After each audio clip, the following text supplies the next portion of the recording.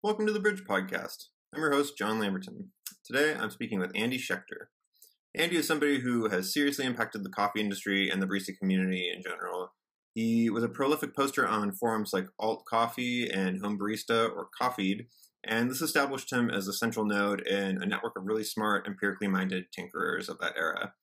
Andy was one of the first people to really make headway on espresso machine temperature stability by installing a PID on his home machine. And he also changed the way we think about espresso and how we talk about it.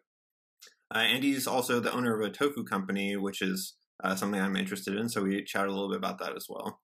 After some initial audio issues, we decided to just restart the interview for the sake of audio quality, and it's also worth mentioning that we recorded this as Biden passed 270 electoral votes, so you might hear cars honking their horns in the background or general hooting and hollering from my fellow Angelinos.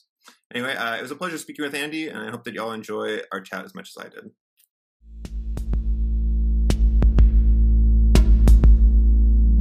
All right. This is called a do-over? Yeah, indeed. All right, so I'm here with Andy Schechter, and we are hopefully now post-audio problems. And so, Andy, I was just curious, I see an EK43 behind you and a VersaLab grinder. And so I'm hoping to hear a little bit about what type of coffee you're brewing. I know that you're using George Howell all of the time. And we talked a little bit about this, but, just for the audience to hear, can you go over some of this again? Sure. I'm probably 95% espresso. Okay. So in the morning, I make a few espressos for myself and my girlfriend, and since I got I had actually met John Bicht, who is the inventor of VersaLab, of the VersaLab grinder. I actually met him at a coffee show. I don't know, back in 2000, back in the aughts, in the early 2000s, I guess, and we had great conversations. I was fascinated by the guy and what he was doing. And I kind of talked about him, and he kind of, and we had such nice conversations that when he started selling the VersaLab grinders, he awarded me serial number 1 of the VersaLab grinders. Nice. So, but the VersaLab had some problems with maintaining the burr alignment. So it just sat around, and I didn't use it for years and years. Okay. And when I got the EK43, I was using that pretty much exclusively. But then finally, Frank Dura in Germany encouraged me to send my VersaLab grinder to him. And he refurbished it, put in 2 new bearings, changed the drive system. He sort of rebuilt the whole thing and put a fancy, some kind of high-tech chrome-looking finish on it, and returned it to me. So I've had it back for several months, and that's what I use for espresso pretty much exclusively. Okay. So when I make espresso in the morning, since I have high cholesterol and I'm concerned about that, and since espresso oils or coffee oils that are not filtered through paper supposedly can raise your cholesterol levels, for years, I've been putting a moistened filter disc. It's actually an AeroPress filter disc on the bottom before I put the coffee into the filter basket. And I think you lose a little bit of flavor from the coffee oils when you do that, because the paper filter is absorbing them. You gain for for undecided reasons, for reasons that are really unknown to me, although I have theories, people have theories, you actually increase the extraction yield in any particular shot. And the difference is somewhere like 1%, 1.5%, something like that. That was kind of a really surprising thing to find out when I started doing that. Subsequently, Scott Rao said if you put a filter disc on top of the coffee after you tamp it, your yield even goes up a little higher. So I do both those. I have a paper below and a paper above, and it's very time consuming. And I once posted a video of my coffee technique, which hasn't changed that much. And some guy in a cafe somewhere just said nobody who knew what they were doing would ever do this because it's just a waste of time or something like that. And he's right. I don't know what I'm doing. So, but I do it anyway. So, that's that's my grinder, and I use the VST filter baskets, of course, and I was using a friend of mine, Clinton, gave me this this coffee grooming tool, okay, which you drop on top of the coffee in the filter basket and you spin it and it perfectly levels the coffee and actually tamps it too if you set it properly, compresses it, and that gives you beautiful looking shots. It gives you that perfect, whatever you call that kind of cone that curves down. It gives you perfect looking shots. But I found that my extraction yield decreased dramatically, like maybe 2% less using that grooming tool than not using the grooming tool. So if you want to, I decided if I wanted to take videos of my or just still shots of my extraction through a bottomless portafilter, and I wanted to impress people on how awesome my barista technique was, then I would use the grooming tool. But if I actually wanted to drink the shots, or if I was serving shots to friends, then it would be better not to use the grooming tool. So that's pretty much retired because I don't do too many awesome shots of extraction. Mm-hmm.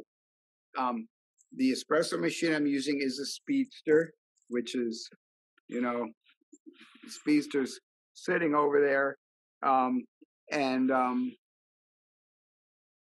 I love the Speedster. I've had it for a long time, and I just enjoy the look of it on the counter, and I can do nice pre-infusions with it, line pressure pre-infusions, and I've been tempted, and probably eventually I will get a decent espresso machine because Decent seems like a really good company, more than decent. They seem like a great company. Mm-hmm. And Scott Rao, he's very he's posted a lot of stuff on all the different things you can do with that Decent machine and all the great extraction kind of experiments you could do. But I've been hesitant to do that because I just hate to, because I'm afraid that I would then stop using the Speedster entirely. And I love using the Speedster so much that it's kind of like I don't want to go there. Mm-hmm. And screw things up. So I am using the Speedster exclusively. Every once in a while, like in the middle of the day, I will make some drip coffee with a Technivorm, okay, and the Technivorm makes really nice drip coffee. But mostly I'm doing espresso. I actually quit doing cappuccinos a couple of years ago. The past couple of years, I've made probably 4 cappuccinos or something like that. Mostly when people come over, and so I was, I kind of got okay at doing latte art, and I think now I'm pretty terrible. I'm terrible at doing latte art. So, but every once in a long while, like a couple times a year, it's fun to it's fun to get some milk and try to pour a Rosetta. Mm-hmm. And the coffee I use, I really like George House coffees. I find they're light roasted, which I appreciate. I really like light roast, and I find they're just super clean. Okay, and when I taste a lot of other coffees, they might have some interesting flavors going on, but oftentimes they kind of taste dirty to me. So I think I've been spoiled by however whoever's doing the prep, whatever farms or washing stations, whatever that George has found to prep his coffees. They seem to be doing a superb job. So I probably I experiment with other things, but probably 75% of the coffee I drink is George House coffee. So that's kind of, so that's I guess that sort of describes where I'm at. Mm-hmm. Espresso, coffee wise, right now. I used to be. I've really backed off. In the back 5, 10, especially 10 years ago, I was constantly experimenting and exploring things and testing things and doing experiments and writing them up online, all that kind of stuff. And I backed way off. I've sort of like receded into the shadows and turned to the coffee scene. So I really enjoy my espresso making. And although it's frustrating sometimes because I'm just not the great barista that I would like to be, but I mess around with a refractometer and I try things, but I'm not like up on. Sometimes I go online and I read stuff that people are talking about, like Barista Hustle, what they're talking about, or what Scott Rayo's talking about, and I'm not up on. I'm really not up on all the latest kind of stuff. I think I'm stuck at about 2014 or something like that. And but 2014 in a lot of ways was better times than we have now. So I can't complain about that, right? 2020 hasn't exactly been the greatest. Yeah, I recalled the era when I first started playing with a refractometer, and that was during the days when there was such a being a barista is being an artist, and I don't use scales because of this and that, and it's changed a lot since then, but I always was frustrated by that. So I saw this video that you did of using the Speedster and the EK, and I think everybody's favorite part of the video is when you pull out this little clipboard, this rollout clipboard, and you jot down all the data. And so I'm curious, that's just amazing, first of all. But what is the I guess you've said that you've eased up on the data collection, but how many shots do you think you measure these days out of all the shots that you pull, in terms of TDS and all that?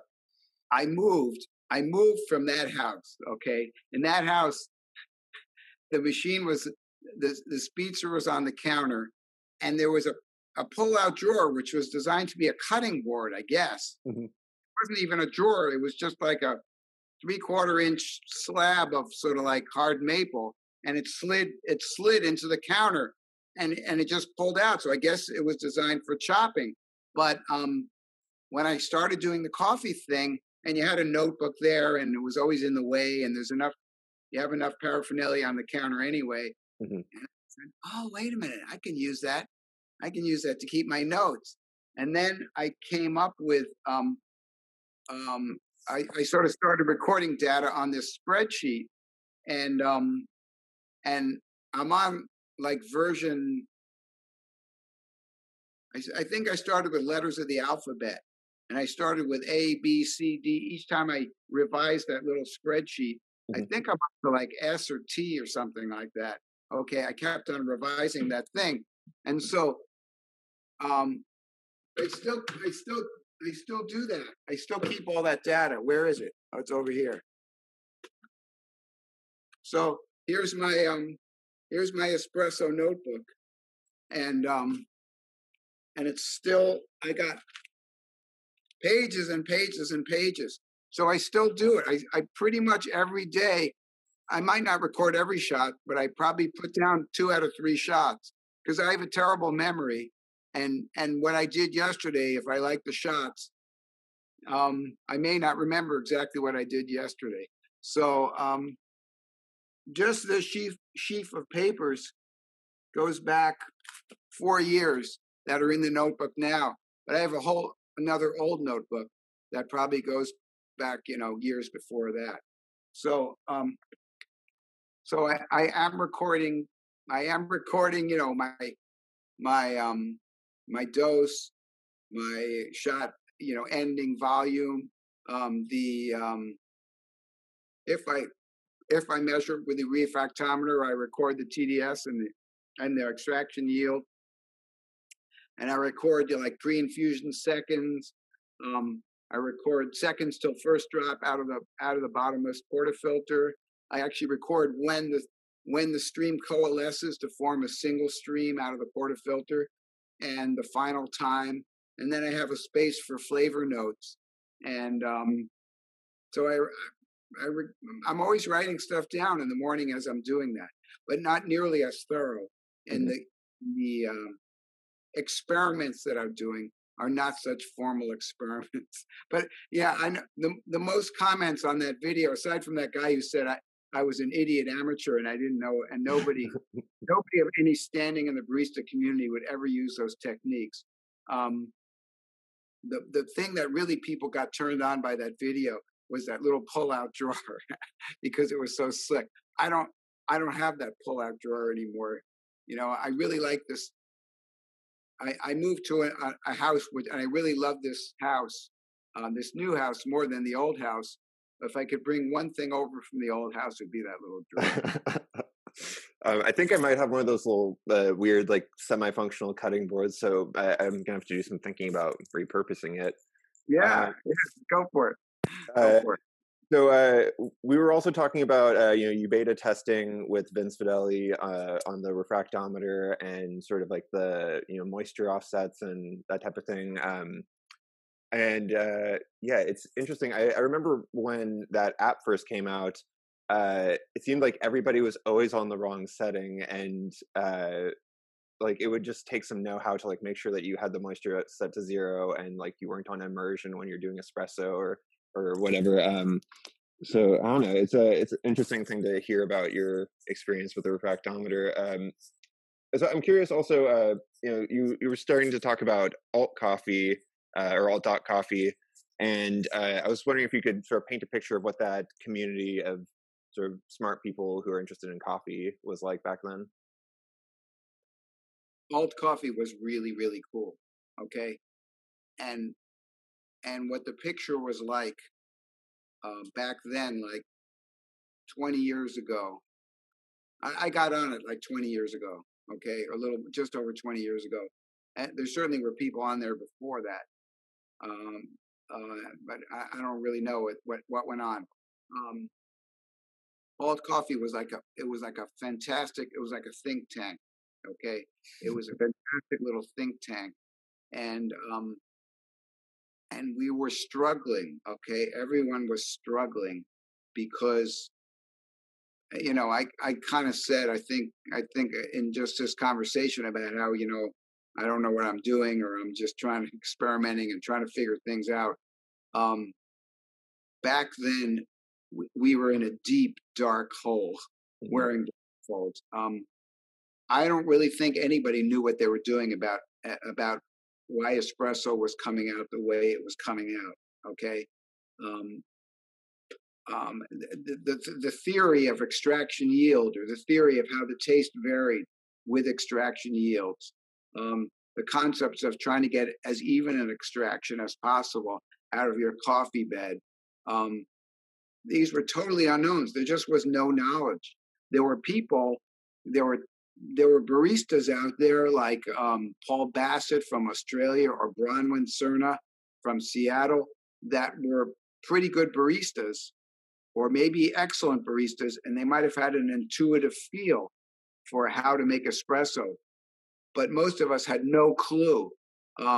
Mark Prince told me once that he had judged, like, I think he had judged the National Barista Championships, the U.S. Barista Championships, and he said the coffee tasted like shit, the espresso. They were all horrible. And these were the barista champions. Mhm. I hope I got that right. If I didn't, I apologize to Mark for getting quotation wrong.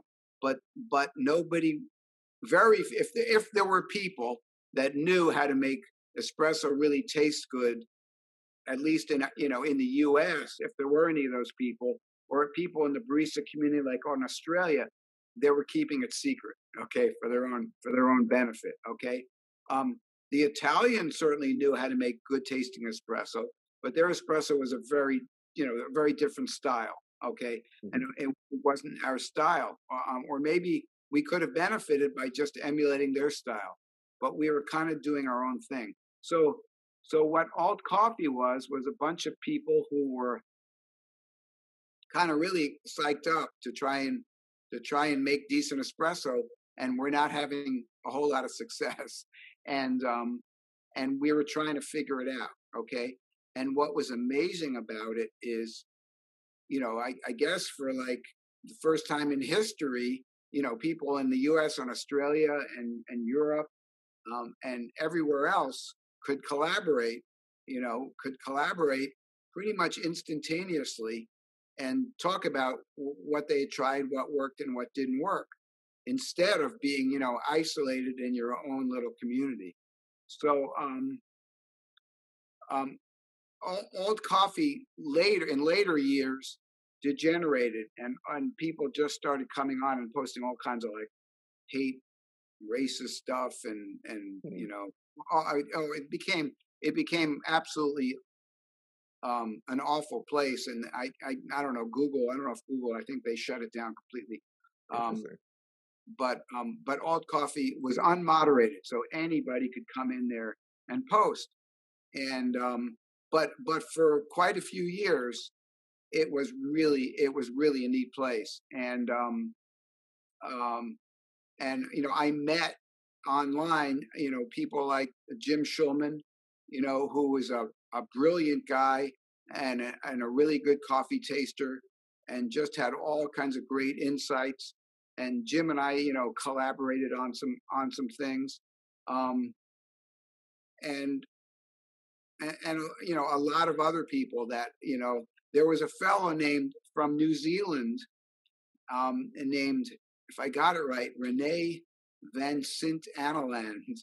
And Rene was the first guy that I knew of who said, you shouldn't be measuring the output of your espresso volumetrically, okay? So he said, forget about ounces, or forget about measuring it in milliliters, okay? Because the amount of crema varied. He said, you should be measuring it in grams. And that was the first time I had heard that. So I started doing that, and I started talking that up. That wasn't my idea. That I got that from Rene. But this was the kind of thing that some guy in a cafe in New Zealand, he was doing, and then you would learn about it on alt.coffee. There was a guy named David Ross who's I think he's a math professor or something, out in Hawaii or something like that. And he said, if you have trouble with static on your grinder, take a drop of water and put a drop of water on your coffee beans before you grind them. Okay. And I tried that, and the static vanished. Okay. That's really like for single dosing a coffee grind.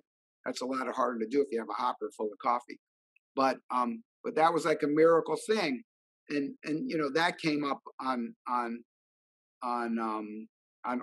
alt.coffee. So I think I'm kind of an old guy, right?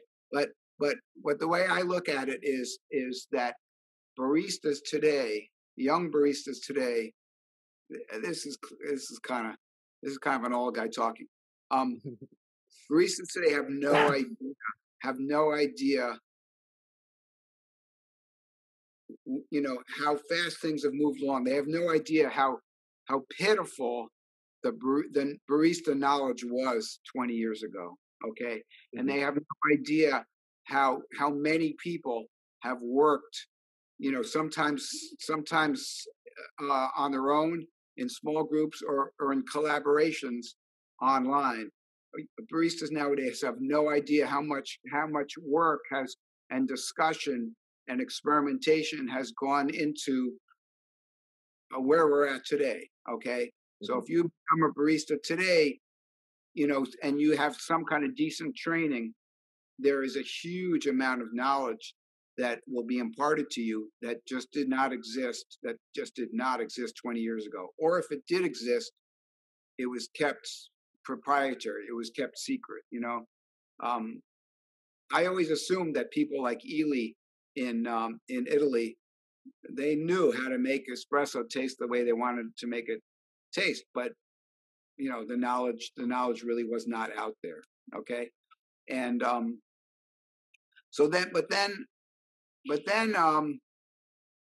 alt.coffee was text-based, and it had a lot of limitations, and it was unmoderated. So there'd be trolls and stuff like that would be on there. And so Mark Prince started Coffee Geek. That was his sort of spin-off where he could moderate it and he could control the content, and it became his website. Dan Keene came up with Home Barista, and it was the same thing where he could control the content and moderate it. And especially Home Barista became a great place for me because a lot of the more scientific engineering kind of people migrated over to Home Barista, and we did a whole lot of experimentation and pooling of data and prodding each other on, and discussions and stuff like that. And that it was just really invaluable. It was really invaluable. So I was mostly over there, and Greg Skase was over there, doing his thing, and Jim Schulman was over doing his thing, and all of us were on Home Barista. Okay. And I think, and there was another one called Coffeed, COFEED, coffee.com. And Coffeed was great because it was kind of a lot of professional people, okay, that had a little bit more experience, and they kind of restricted access to it. And so it was a little more exclusive. And but there was it was a different crowd there, so it was great input.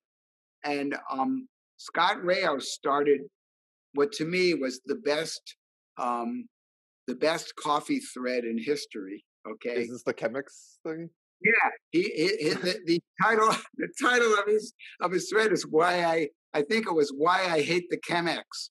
Okay, and that was a great thread, but some people were up in arms, like Peter Giuliano. Yep. He's, how could you hate the Chem? I love the Chemex, and it was great because you couldn't Scott couldn't have picked a title that would get people more excited.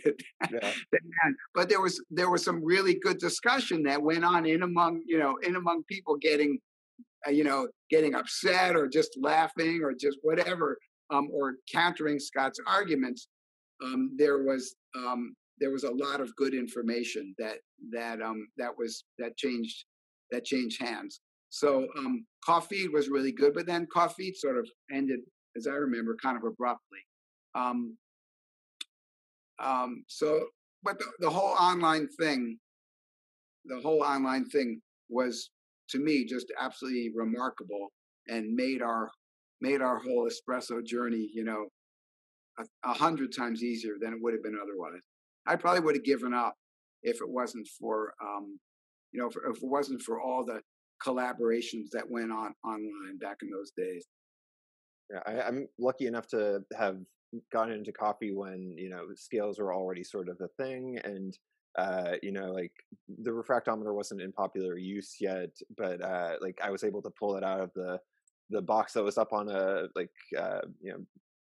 shelf somewhere hidden away at Intelligentsia, and so I pulled it out and was like, I'm going to use this. So I mean, it was nice to have that head start that you and the others on those forums provided. You started at Intelli? That was my second coffee job. Yeah. Okay, which one? Where about in LA? Yeah, in the Silver Lake location. Okay, yeah. I was at Intelli again back in the aughts somewhere, and I actually asked Doug if I could get a barista class, and I actually had a barista class, a one-on-one or a two-on-one barista class with Matt Riddle and Amber Sather, and and I was in Chicago, and this is with you teaching, or that was they were, I went there and I said I want to, can you give me a barista class because I want to be a better barista. Oh, I see. So Matt Riddle, he had won the USBC, and Amber was just a great barista. So, and they were at Intelli. So so I had I spent like a few hours with them, pulling espresso and talking about how to make better espresso. And that was a great time. That was a really great time. Awesome. Yeah. So you, I feel like you have a reputation for being the person that brought PIDs into play, and I'm curious. Like, there's definitely been an impact on the professional sector from the home barista community, and I assume, vice versa. Can you speak to that at all in terms of like the impact from the home community to the professional world, and vice versa?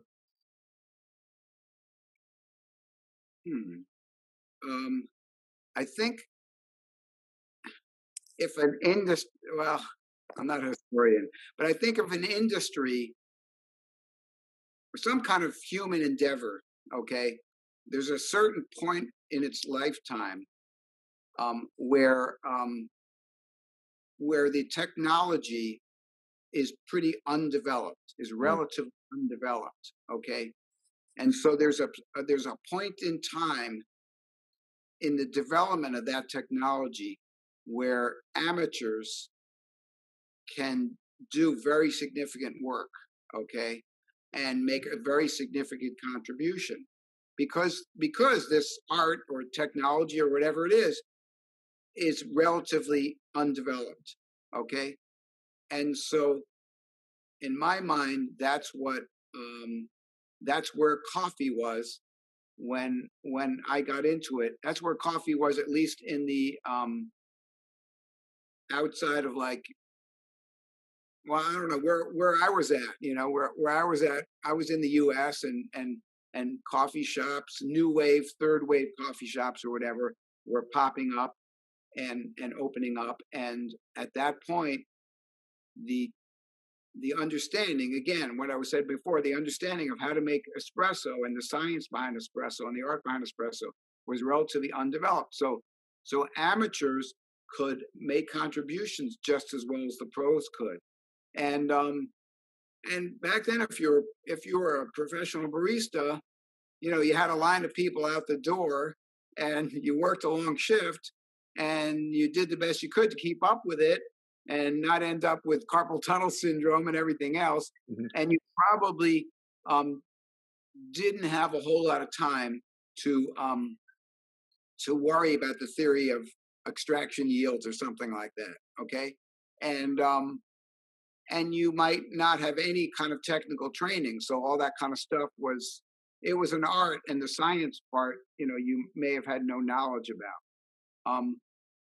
So if there were amateurs that could make a contribution to coffee knowledge, it was people that had some kind of technical background, because we didn't have the experience that the pros had. We weren't making hundreds of shots a day. We were making a handful a day and getting so blasted on caffeine tasting that then we had to go to sleep or something like that.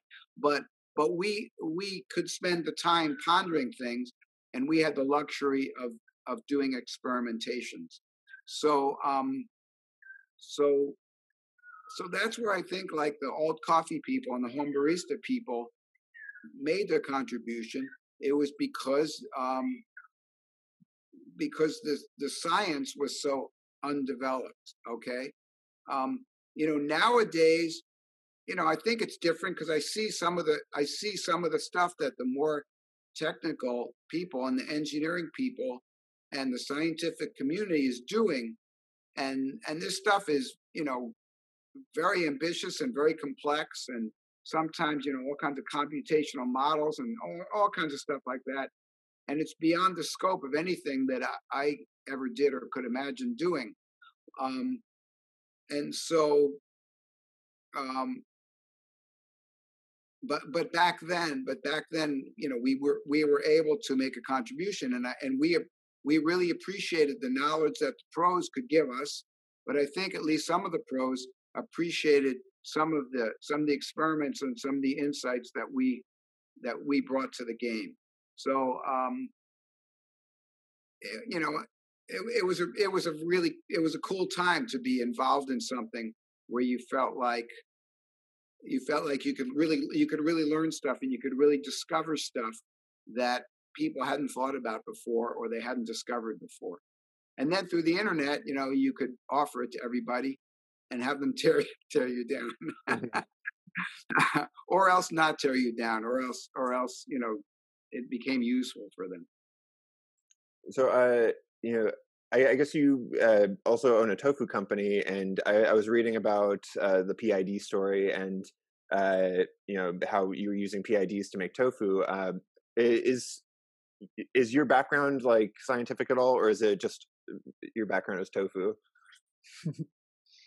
Well, I was always very interested in math and science. Okay, mm-hmm. And I went to college. I went to University of Michigan, and I got a degree in conservation, in ecology, conservation ecology, I guess you'd say. Okay, but I had a really great time in college, but I never used that degree. We used to on the University of Michigan campus, on one corner of the main campus, you walk under this archway, which was the engineering building. Okay, and we used to walk under that engineering building and just kind of shake our heads and go, man, those nerds there, what the hell do they know? And so that's how I kind of became an engineer, okay? Because sometimes it works. Like, supposedly, someone told me that Gandhi once said, you become what you hate. He said that. And it's kind of like, if you really hate something with a passion, it really means you have some kind of attraction to it. I mean, it resonates. It might resonate negatively in your psyche, but you've got some kind of connection to that thing. And it's not unusual. Because you have that connection, it's not unusual for you to become that thing that you hate so much. Now, I don't know that I really hated engineers, but I did put them down for being so nerdy or something like that, or so narrowly focused. But that's who I am. I am kind of a narrowly focused nerd. So when I got into making tofu, which was also a kind of thing where there were some basic instructions put out back in the 70s that were woefully incomplete. And if you kind of did everything according to the instructions, you'd get really, really frustrated. Everything would come out horribly. So back then, a bunch of us started making tofu, and we were some of the first non-Asian people to be making tofu. The Chinese and Japanese, they in Chinatowns around the U.S., they'd been making tofu for, I don't know, many, many years. But we were like hippies trying to learn how to make tofu, because that's what hippies were eating back then. And okay, so one of the things was cooking properly, cooking the soy milk properly. And one of the industrial suppliers sold us a PID temperature controller. Okay, and that was back in, I don't know, 1997 or something like that. And so I learned about that technology, and then later on, when I got into coffee, in 1999 and 2000, David Schomer was talking about the importance of temperature control, and and he was saying that he had done all these modifications to his La Marzocco Linea, but he still had like a 2-degree variation in his boiler temperature. And well, I actually emailed him and I said, well, have you tried a PID temperature controller? Because I knew they would do a lot better. And he said, what's that? And I said, well, it's an industrial temperature controller. And then I described to him what I was doing. And I had bought a Sylvia from Whole Latte Love, okay, which is right near my house. And, you know, a consumer espresso machine, a coffee machine dealer. And then I hooked up this PID temperature controller, and the boiler temperature just, you know, became very, very steady. And I knew that if he was having a problem with the thermostat, mechanical thermostat in his Linea, that the PID temperature controller would solve the problem. Now, he said later that, you know, I might have been among the first or one of the first. Greg Skase was doing the same thing at the same time, to talk about PID temperature controls in espresso. You know, David had, I think he had John Bick from VersaLab that was working on the problem for him, and he was putting and he was about to put a PID temperature controller in, but it just was the way you do temperature control in an industrial setting. Okay. Mm-hmm. And it costs a lot more. You know, nowadays they're kind of cheap, but back then a PID temperature controller was hundreds of dollars, you know, and the little thermostat that they were using on espresso machines might have been $5. So there was a huge difference in cost. But if you cared about temperature control, then that's what you would use PID. And David obsessed about temperature control, you know, to a degree that I can't figure out. Okay. But, you know, David says he can taste, you know, 1/10 of a degree or 2/10 of a degree difference. And to me, it makes no sense. But I certainly can't taste it. I don't know anybody that can. But if he can, more power to him. And he was the one that inspired me to try and see and get that kind of accuracy. Otherwise, I don't think I would have bothered. I would have been interested in other aspects of espresso making. But anyways, but to answer your question in less than 2 hours, I was using PID temperature control, you know, in my tofu factory, and it was pretty easy to take a spare controller and put it on the Rancilio Sylvia and get that boiler to kind of steady out in temperature. Cool. Awesome. I'm also I'm a vegan that loves tofu, and I'm maybe as interested in your tofu experiences and your coffee experience. And so I'm wondering what are the best tofus that you've ever had? Well, my tofu, of course. You do mainly like firm and extra firm, right, with soy boy? Yeah. We're kind of there are artisan tofu people out there that strive to make the greatest tasting or the most lovely textured tofu possible. Mm-hmm. Okay. And whether they do or not, I don't know, because I haven't tasted that many. Okay. But my company, Soy Boy, we're sort of more like an industrial supplier. We're sort of like if you have a restaurant, okay, or you're a Cornell University or something like that, and you have to feed, you know, you have to make, you know, 75 vegan meals an evening or something like that, and you want a source of tofu, then that's our market. And so I don't go around, you know, we're sort of like grinding it out, you know, mm-hmm. 2,000 pounds an hour. Okay. Wow. Whereas the artisan tofu people are going at a much, much slower rate. Okay.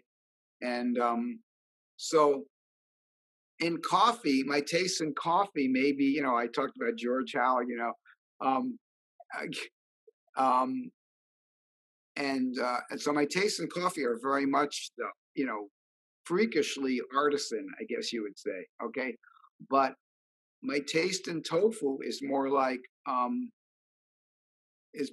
know, we're an institutional supplier, and nobody, there's no chef at Cornell University that's ever come back and said, you know, the subtle sweetness, you know, when you change from the 2018 crop to the 2019 crop, I noticed that that the traces of grassiness were no longer present, and no one's ever said that.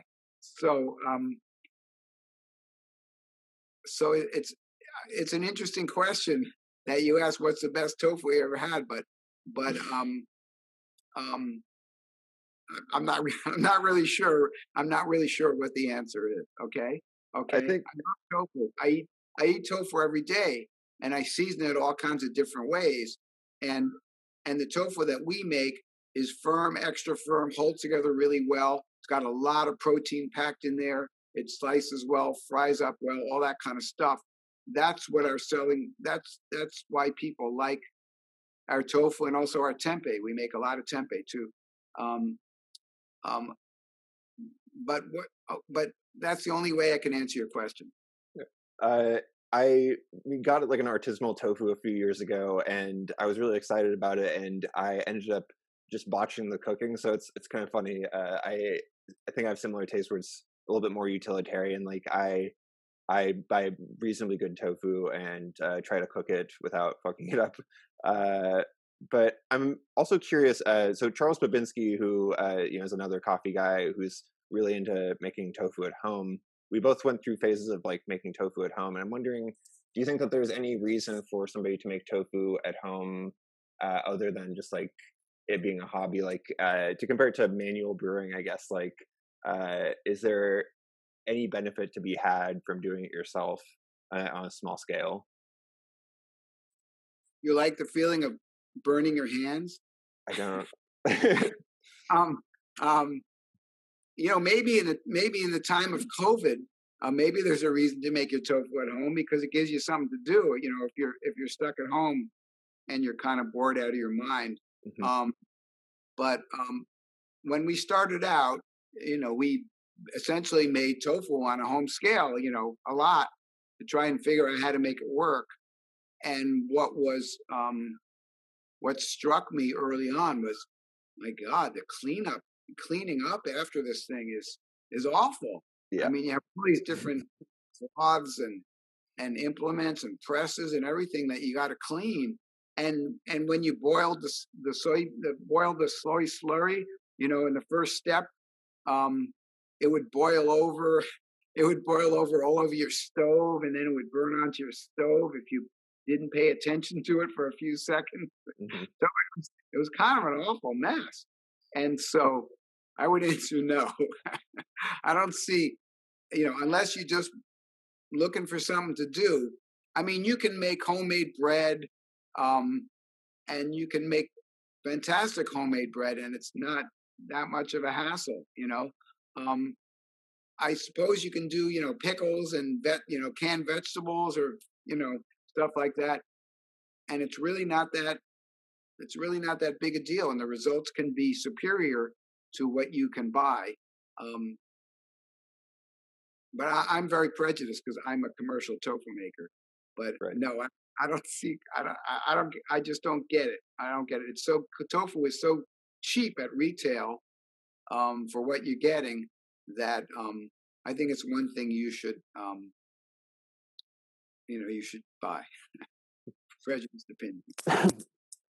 I think that's sensible, and I mean, yeah, Charles loves doing it. I think because he loves like curing meat and this and that, but like he likes the hobby of it. But in my mind, I'm just like, yeah, the tofu press can sit in the pantry somewhere untouched for years. So to get back to coffee a little bit, so you were getting to like the alt coffee and coffee and all these different sort of communities.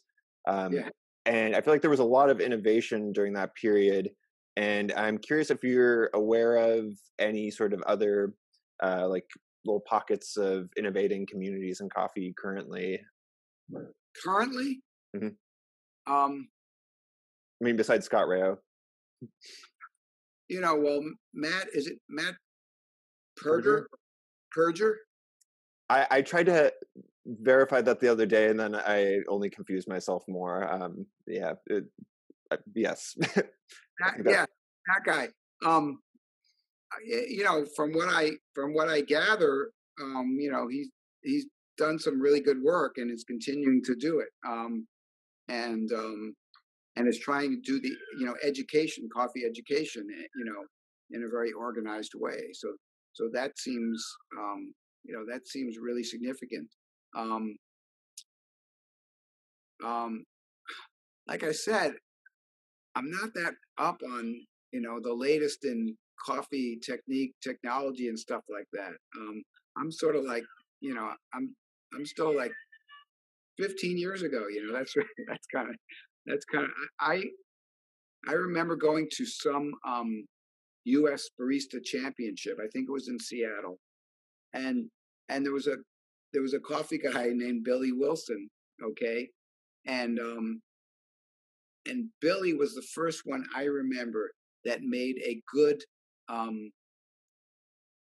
single origin espresso coffee. Okay, and he kind of blew our mind because back then there's another one of those things where coffee has come such a long way. The cat just figured out how to open the screen door and slip outside. Oh well, I hope it comes back later. Good job. His name is Macaroni, and he just pawed the screen door open and he squeezed through the little opening. Billy Wilson was the first one I remember that he was making single origin espresso, because before then coffee was all these blends. To make espresso coffee, you're supposed to take 3 parts Brazil and 2 parts Sumatra and 1 part Ethiopian or something like that, and blend them together. And that's what you're supposed to do to make an espresso blend. And Billy came to that USBC, and and for his presentation, he was doing a single origin espresso. And we were like, whoa, whoa. How could you even dream of doing that? And well, I didn't taste it, but I think it was pretty damn good. Nowadays, does anybody raise an eyebrow that you're doing a single origin espresso? No, that's pretty much all that I ever drink, or all that I ever make. Back then it was like an extraordinary feat of. It was like somebody said, "Boy, that Billy, he's got balls to pull that one off." And not sure how I got off on that tangent. Or just pockets of people innovating and who's innovating now. Another question that I had for you though, that comes from Kyle Glanville, is if you can talk about the Schechter. By the way, I did meet Kyle at a coffee show, years ago. So shout out to Kyle. He's a good. Yeah, he is one of the few people in the coffee world that I think is up on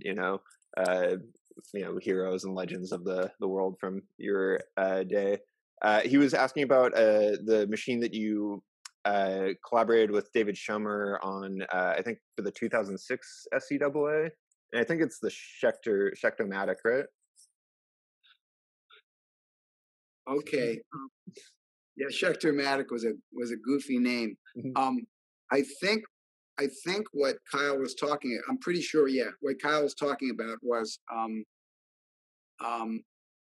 after we worked on the temperature control thing, okay, or at least the temperature stability thing, making sure that your shot was pulling at the same temperature time after time after time.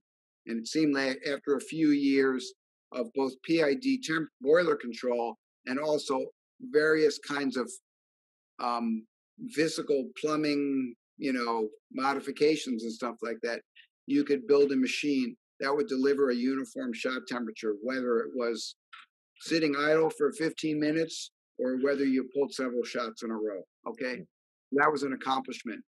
Then people started talking about pressure profiling. Okay, so so pressure profiling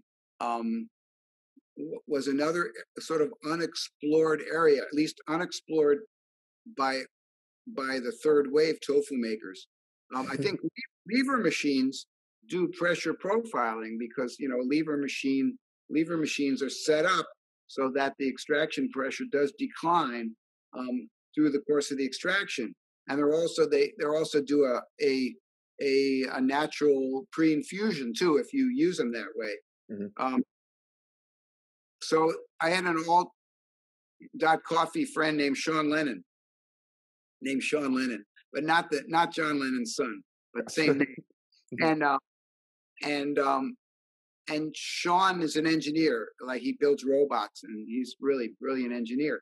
And I was talking to him about various strategies to do pressure control, and he suggested a certain kind of pump that could do it, and that made a lot of sense to me.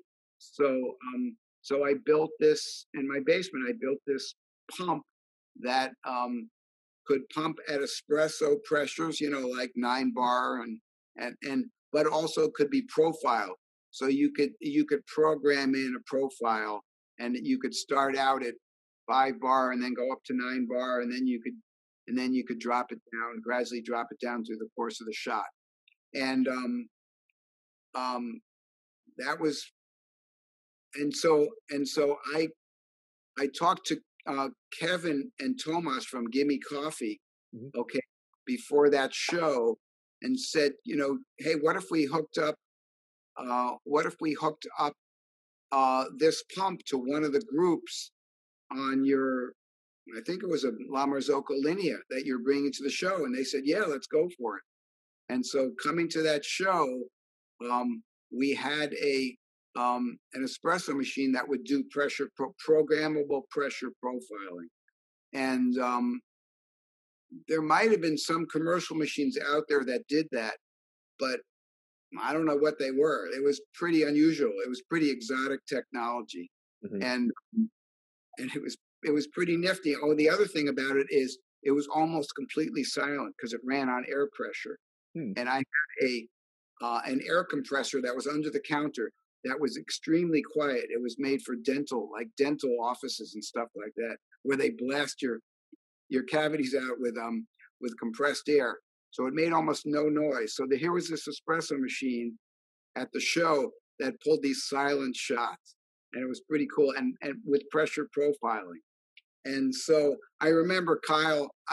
Kyle was at that show, and he was kind of impressed that here was something that, again, it was something like amateurs were doing that, and it was a technology that wasn't available commercially.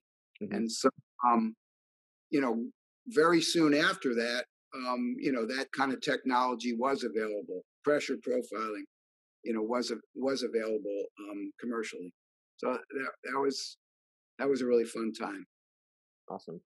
I got to work on a strata at Silver Lake Intelligentsia, and that was fun. But inevitably the paddle would break, and if you wanted to do the pressure profiling, it was you'd be taking an order and adjusting this paddle, and inevitably then the next barista comes on and you're you're screwed. But I sort of, isn't that they had that EP, the Strata EP, which you could actually program, but I only got to mess with that for a day before they hid it away. But man, yeah, I too covet a decent, so hopefully we'll both be decent espresso makers soon. And incidentally, I'm interviewing John Buckman from Decent later this week, so that'll be interesting. Cool. I've never met him. I've never had a conversation with him, but I read his stuff, and he just sounds like a really brilliant guy, and is doing great things. So I'm looking forward to seeing that podcast. Yeah. I'll definitely send it your way. Let's see here. What else do I have on my agenda? To me, the one thing that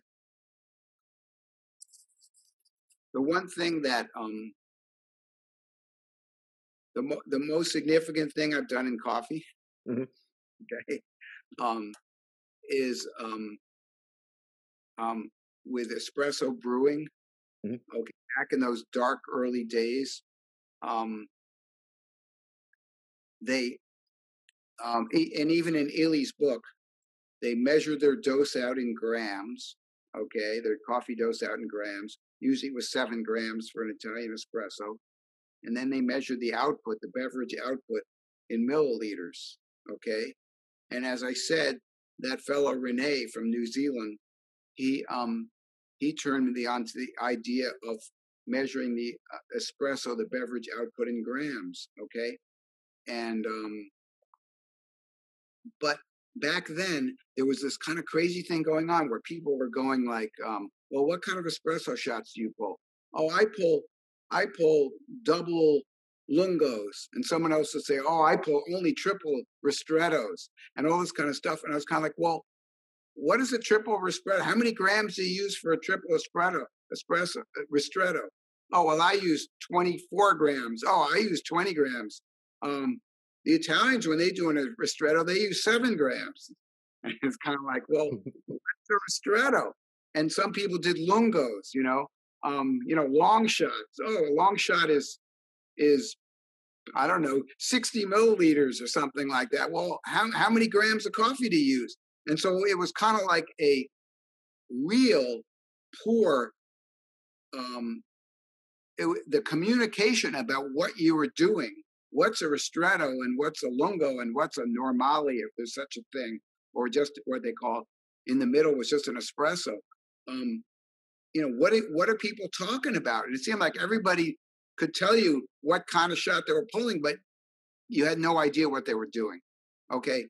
And so it occurred to me that it should be a ratio. Okay. It should be the ratio of your output in grams compared to your coffee dose in grams. And I looked in Illy to try and see, them using that sort of ratio thing, and it wasn't there. I didn't, and nobody was talking about it. And I actually called up Don Holly, who was on the Specialty Coffee Association technical standards board, and I said, well, doesn't anybody talk about the ratios of of wet to dry when they're making espresso? And he said, no, I never heard that. I never heard that. So then I started talking about that on Home Barista, about and to me that finally cut through all this confusion about what we were doing, because that's just a key part. You know that, John. It's a really key part of making espresso shot, is how much liquid you're going to pull out of how big a dose. And that before that, it seemed like that was buried in the Italian mythology, and there were these guys in Italy who could pull fantastic shots, but if you wanted to know how they did it, you were screwed, because you'd never be able to find out. Either they didn't want to tell you, or they couldn't really tell you. And so it's just another one of those things which I think baristas nowadays have access to, that kind of way of thinking, or that that knowledge that that didn't exist 15 or 20 years ago. Mm-hmm. I definitely remember you doing that post, and I feel like that's like foundational enough knowledge for me that I'm just like, yes, of course, like this is how you talk about it. But I guess like then the only thing you can do beyond that is talk about the actual, like, strength percentages and stuff like that. Because I guess like 18 to 36 is different at 9 TDS than it is at 12 TDS. But yeah, that's I forgot about that post. That is, do you consider that? And once you had your brewing ratio, and you had a TDS measurement, which you would get with one of Vince's refractometers, then you could calculate the extraction yield, and and then you could start to manipulate the flavor of your espresso. And until Vince started, I think this knowledge was out there, but I didn't have this knowledge. Once you started talking about extraction yields, and how to change them, then you could really start controlling, or at least influencing, the flavor of your espresso. Okay, Mm-hmm. That was a huge bit of knowledge that I got from Vince. Before that, my espresso tastes bitter. You know what? You know, how come it tastes bitter? How come it tastes sour? How come it tastes hollow, or whatever? And I wasn't that talented a barista to figure that all out on my own. I just wasn't. Jim Schulman was more talented than me and figured out a lot of it, but not very many people did. And if you went online and tried to find somebody and asked the question, it was like you got a lot of answers that were not helpful, or a lot of people saying, "I just don't know." So yeah, things have really, I don't know, things have changed. Things have gotten a lot easier, and I think the espresso has gotten a whole lot better. Mm-hmm. I'm curious. Before the refractometer became fairly common, were you ever the type of person that went as far as to like the whole like tedious dehydration of your spent grounds type thing, or were you lucky enough to not have ever done that? I think Jim Schulman and I, we were doing experiments like that, and we were posting them on Home Barista. And I think Vince Fideli from VST, I think he read some of those posts, and that's how he contacted us about would we be interested in beta testing his refractometer. So I did very limited experiments, and it was a real pain in the ass, and it kind of stunk up your kitchen, because when you're dehydrating the coffee, the smells were pretty strong and stuff like that. So when the refractometer really proved out and was working well, it made things 100 times easier and more accurate. But there's been a lot of pushback on the refractometry, and I understand it, because you can't just say, well, my target is 19.5% extraction yield, and my espresso is going to taste good. It just doesn't work that way. It's a lot more complicated than that. But the extraction yield is a tremendous tool, in getting you going, at least getting you in the right direction to where you want to go, or Mm-hmm. figuring out, if I change this or if I change that, what effect will that have on my espresso? Yeah, I remember talking to Scott Rayo about the whole dehydrating the spent grounds thing, and he basically told me, this is a good way to do this if you don't want to buy a refractometer, but you will not have a girlfriend afterwards. So he doesn't Right. suggest it. Yep. Well, the last thing I'll ask about is your God Shot video, and I'm just curious, was that a God Shot? It was a great video. You remind me of it. I had forgotten about that one. No, it wasn't. It was years and years ago. I saw on eBay a guy that was listed, like 4 dozen Italian espresso cups, all from different Italian cafes. So I bought it on eBay, Mm-hmm. and came. I don't know. There was one of them that was cracked. That I didn't want to use. So then I had the idea for that fake video where I tasted a shot, and then I had read about the God Shot. I think that was David Schomer's thing, wasn't it? The God Shot. I know Mark Prince talked about it. Mark Prince I think the original idea came from David Schomer, I think.